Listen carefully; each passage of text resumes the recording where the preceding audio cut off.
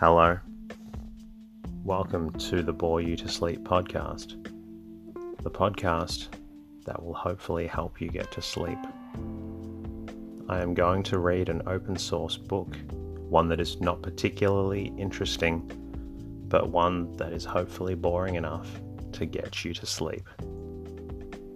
Tonight's reading comes from The Story of the Automobile, published in 1917. We will listen to the origins of the automobile and how it became what it is today. My name is Teddy, and I aim to help people everywhere get a good night's rest. Sleep is so important, and my mission is to help you get the rest that you need. This podcast is designed to play in the background while you slowly fall asleep. Special thanks to everybody who reached out during the week. Thank you to iTunes listeners Haley C. from the US, Jens CW from Denmark, Castelluzzo99 from the US. Special thank you also to Rebecca for your kind messages through the website, and also to Claire Plale for your lovely comment on Instagram. Your reviews and messages mean a great deal to me. For all the other listeners out there who find the podcast beneficial, please leave a review and comment in your podcast app. Even one sentence really helps out. If you would like, you can also say hello at boreyoutosleep.com, where you can support the podcast. I'm also on Twitter and Instagram at boreyoutosleep. You can also find me on Facebook by searching Bore You to Sleep podcast. In the meantime, lie back, relax, and enjoy the readings. Story of the Automobile. Its history and development from 1760 to 1917. So far as I know, there is no book in circulation that tells in concise form the story of the mechanical and commercial evolution of the automobile, mirrors its sudden leap into popular use, and shows how it is demonstrated in a most amazing way. The power of money to make money describes its benefits to the world, and forecasts the future possibilities of the automobile industry as an investment. This book, The Story of the Automobile, shows the struggle of man for 150 years to devise a means of propelling a vehicle without animal power. It describes the various stages of the evolution of the idea of motive force other than animal power in France, England, Germany, and the United States, and its triumphant culmination in a successful horseless vehicle.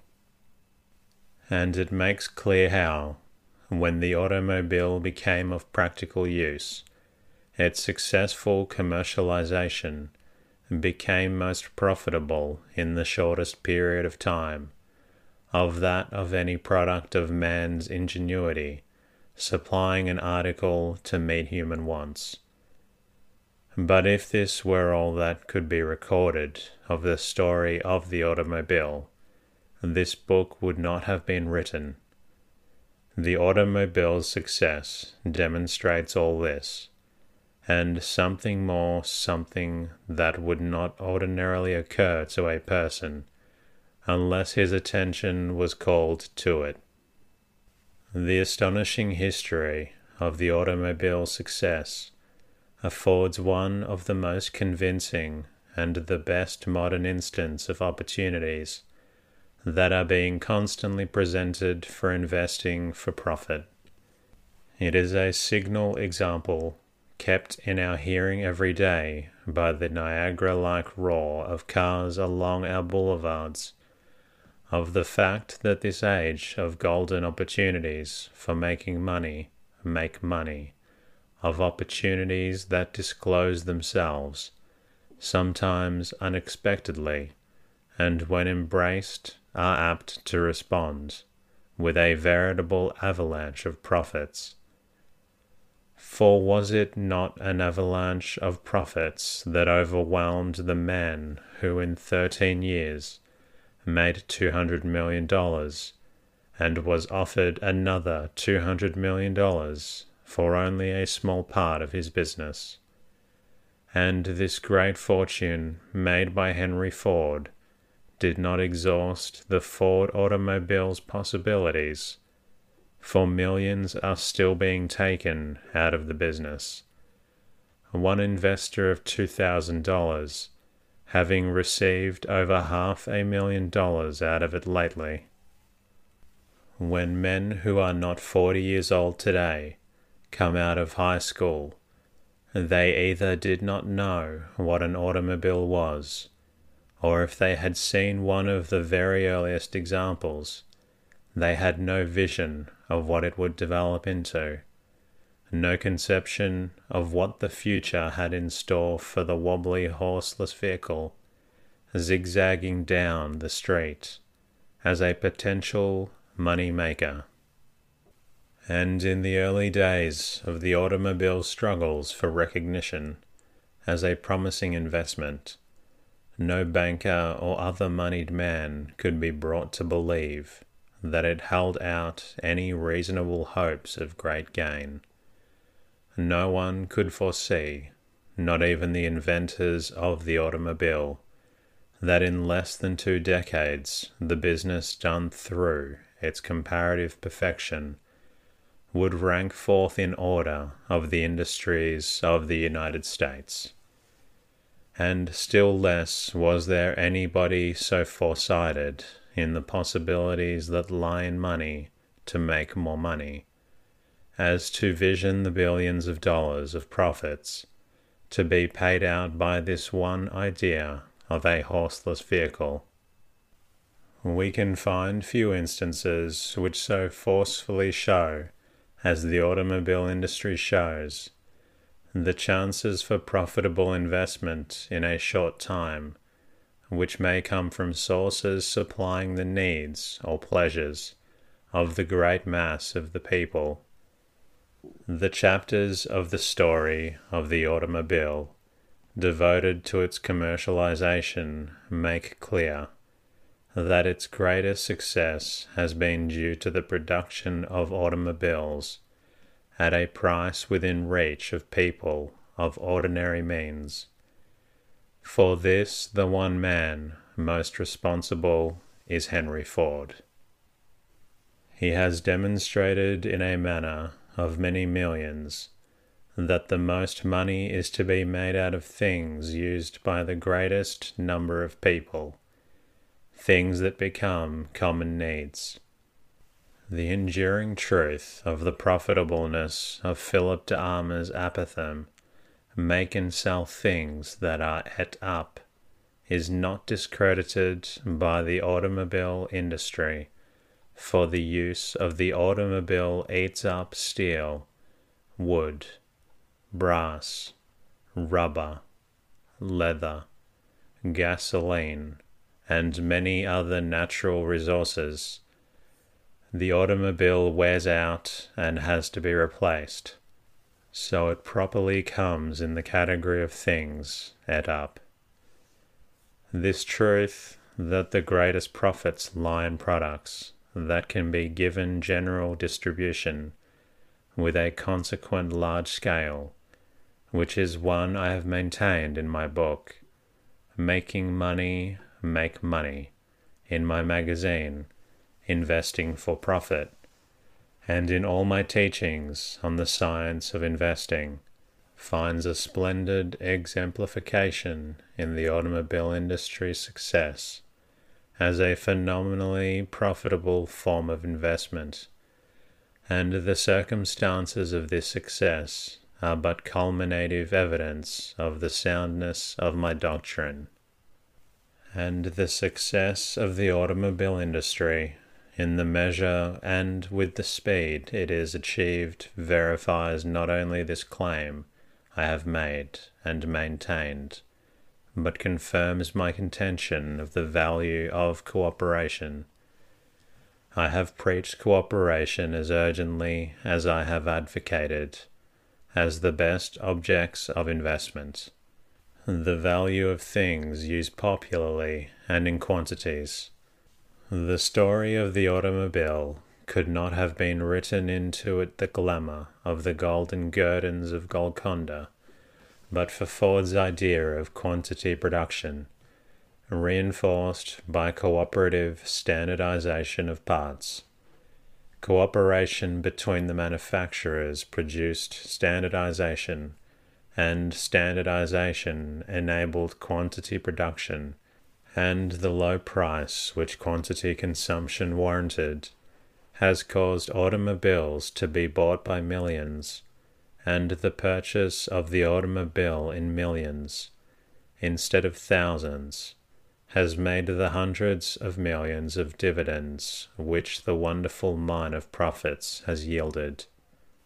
The story of the automobile is one of the best and most notable proofs of two of my convictions, bedded in the concrete of experience, namely that the most promising investments are those made in natural resources and enterprises, which the largest number of people can patronize, and that cooperation is one of the most effective forces in nature, and therefore applicable to the affairs of men, as a beneficent influence, and if efficient, the handmaiden of success. The story of the automobile has herein been treated in a way that not only presents a graphic relation of the automobile's development as an invention, its commercialization, its benefits to man, and the position it occupies as a notable example of earning power, but in a manner that develops the many morals taught by its success. The chapter contributed by Mr. Edward G. Westlake, automobile editor of the Chicago Evening Post, is a resume of automobile conditions from the intimate viewpoint of a writer who has specialized in the automobile and enjoys a deserved reputation as the dean of the automobile editors of the daily newspaper press. Everyone interested in automobiles will derive information and entertainment through reading Mr. Westlake's presentation of the amazing features of automobile industrial figures. In it he states interesting facts, not stated elsewhere in the volume. The book's interest and value as a contribution to automobile literature, of which there is not much in book form, would be less than they are but for the participation in its preparation by the Business Bourse International Inc., New York, whose Vice President, Mr. J. George Frederick, is one of the highest authorities on business economics.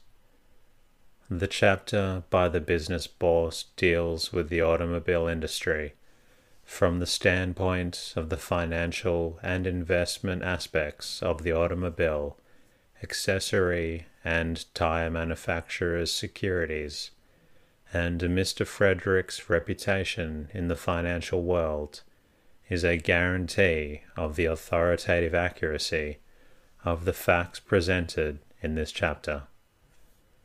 Credit for salient facts in the history of the automobile, obtained and used in the story of the automobile, is given to a large volume of nearly 500 pages, The Romance of the Automobile Industry by James Rood Doolittle, issued lately by the Klebold Press in New York City. This volume is the most exhaustive work in book form yet published on the automobile, and covers graphically every phase of its development and popularization. It is virtually a textbook and a reference guide of facts of motorcar history. I can only hope that the work entailed in presenting this, the story of the automobile, has been done sufficiently well to make it interesting and instructive to those who read it. What did Benjamin Franklin have to do with the automobile? A great many readers of this book will ask. Benjamin Franklin was many-sided, and he had a great deal to do with much that affects the birth of the American nation. And if it had not been for what he and other patriots, statesmen, and diplomats did, the automobile business might have been in this country today exactly what it is in England today, and that is a very insignificant industry. Among other things, Franklin was a singer of the Declaration of Independence, and it was the American Revolution that made the automobile industry of today possible, for had there been no revolution, we would probably still be a dominion of Britain beyond the seas, and it is very certain that England would have had in force in the colonies the laws she kept on her statute books until 1896, practically prohibiting, by the imposition of excessive road tolls, the use of the public highways to horseless carriages. For, strange as it may seem to us in this country, which Emerson epitomized as another name for opportunity, the English horse owners and people generally resented, as early as 1840, the progress represented by the automobile, and stifled all development of it from that time to a date when France, Germany, and the United States had made it a real factor in transportation. If, therefore, Franklin had not helped to free this land from the British yoke, the automobile industry might have been in the United States what it is in England today. France and Germany might now have been doing the automobile business of the world, with England and this country buying from them, as England and France are now buying from the United States, whose automobile supremacy at this date is unquestioned. While the gasoline type of automobile today is the most popular, this is not to say that the electric type is not a success scientifically and commercially. Indeed, the future extent of the automobile's use for commercial purposes is said by experts to depend largely on the electric-driven vehicle. And who will deny that, but for Franklin, the electric motor would not have been, for it was he who wrestled the thunderbolt from heaven, as well as the scepter of dominion over our land from the tyrant.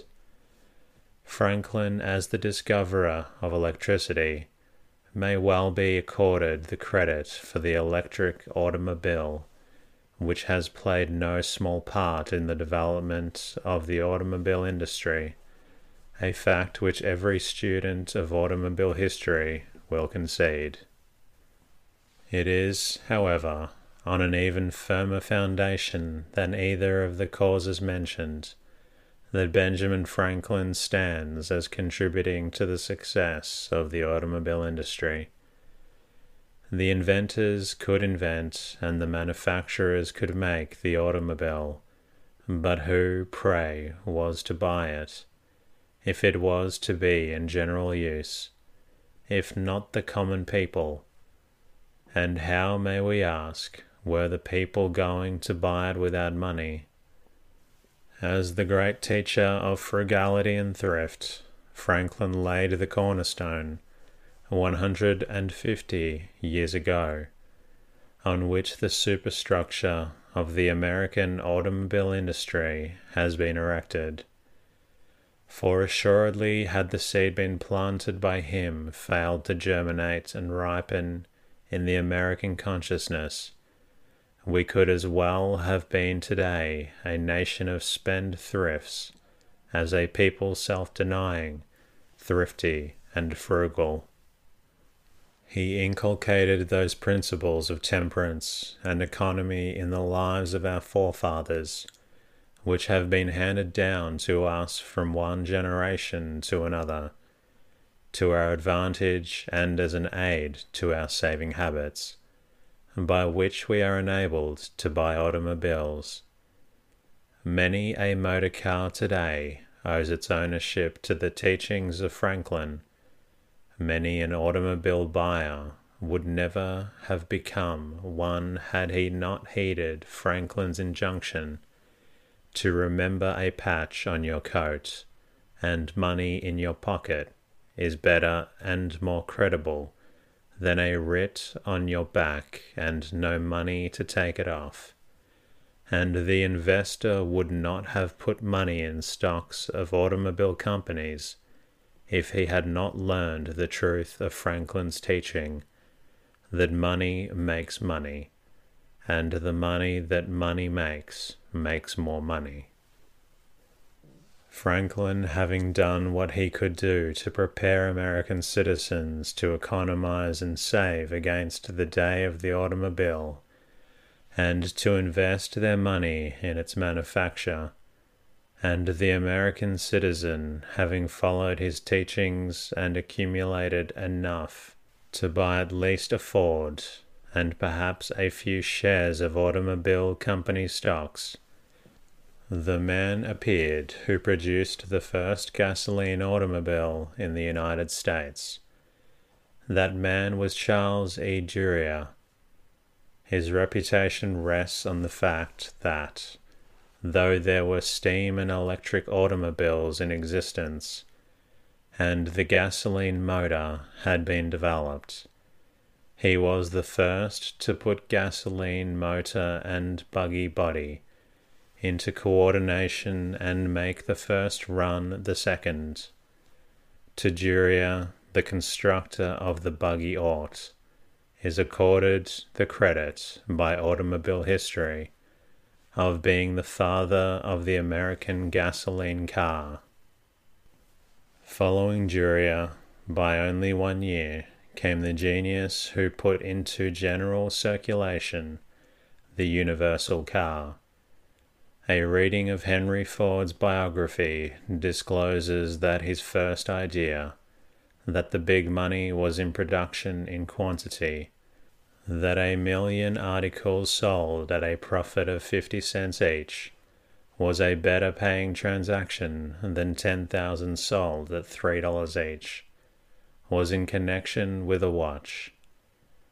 Watches and clocks were the first things that Ford subjected to the mechanical promptings of his boyish mind, and he had it all planned out to make a 50-cent watch before Ingersoll had conceived the commercial possibilities of a $1 one. An accident which his father met, which called him from Detroit to the Michigan farm, and this accident deprived the country of a 50-cent watch, and gave it a 350 automobile instead. And most people will agree that it was a fair exchange and no robbery. Thomas A. Edison, strange as it may sound, was responsible for the practically universal use of the Ford automobile, for he it was who, by the chance remark, "What you want to do to make money is to make quantity," started Ford on his downward price career. We have it from Mr. Ford himself that he heard this statement by Edison, and that it so impressed him that it made the rule and guide of his life, that he never renounced the idea. When after building a motor that was a success, and commanded the attention and capital of moneyed men in Detroit, Ford formed his first company to build his car. This great idea was obstinately adhered to by him, and was the cause of his falling out with his moneyed partners. They could not see the light which has given Ford his halo, the great white light of quantity production. This light burns with steady brilliancy because it is generated by the great principle of the greatest good to the largest number.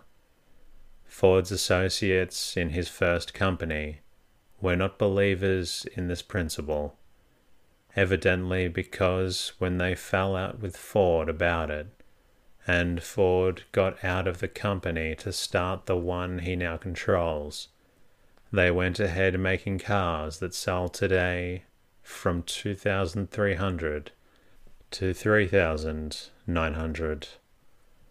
But though they have made fair profits, they have not made the fabulous sums that Ford has, and one can only wonder how they feel about it, and if they realize the error of their views.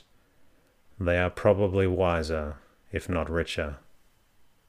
The success of Ford's quantity sales demonstrates a great fact in the affairs of life. It is that fields of human endeavor are not exhausted or worked out until the human race has ceased to exist. Take any line of enterprise you will, and it has as many facets as a prism. An idea only is needed, which, if the right one, illustrates the enterprise as it lights thrown on the prism cause it to sparkle in many colored ways. We think, for instance, that the acme has been reached in the making and marketing of bread, but along comes a man with an idea for making bread of bran, and he is immediately ushered into the inner sanctum of the temple of great prophets.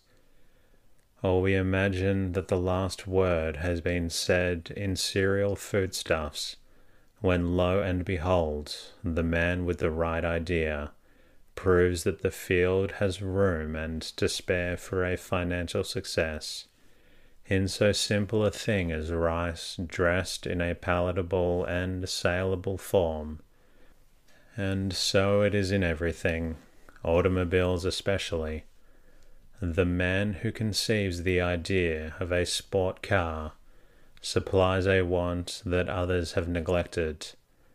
There may be many automobile tractors on the market, but the human brain conceives one with some feature lacking in others, such, for instance, as making a Ford automobile interchangeable into a farm tractor, and it has an immediate and large success. And if anybody had an idea that the profits from producing petroleum might be limited by the use of gas and electric light, it was because the automobile's enormous consumption of gasoline and the use of oil by ships could not be foreseen. The field for investment is kept constantly fallow and ready for the seed that is so to fructify into great profits by the human brain, which is ever active, ever thinking. If its product is not an elemental, it is a supplementary idea, as the rubber tire, the demountable rim, and the self-starter for automobiles. Until the world has arrived at perfection in all things, the ultimate will not have been reached. The opportunities of today and tomorrow are as great as they were yesterday.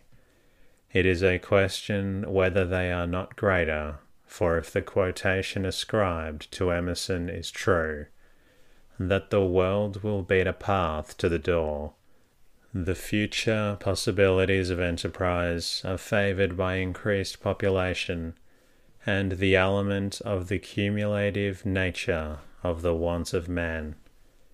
As inventions and articles of use increase in number, New needs which demand supplementary products are created.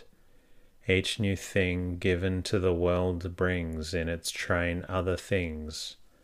The crank of a Ford auto-creates a demand for a self-starter.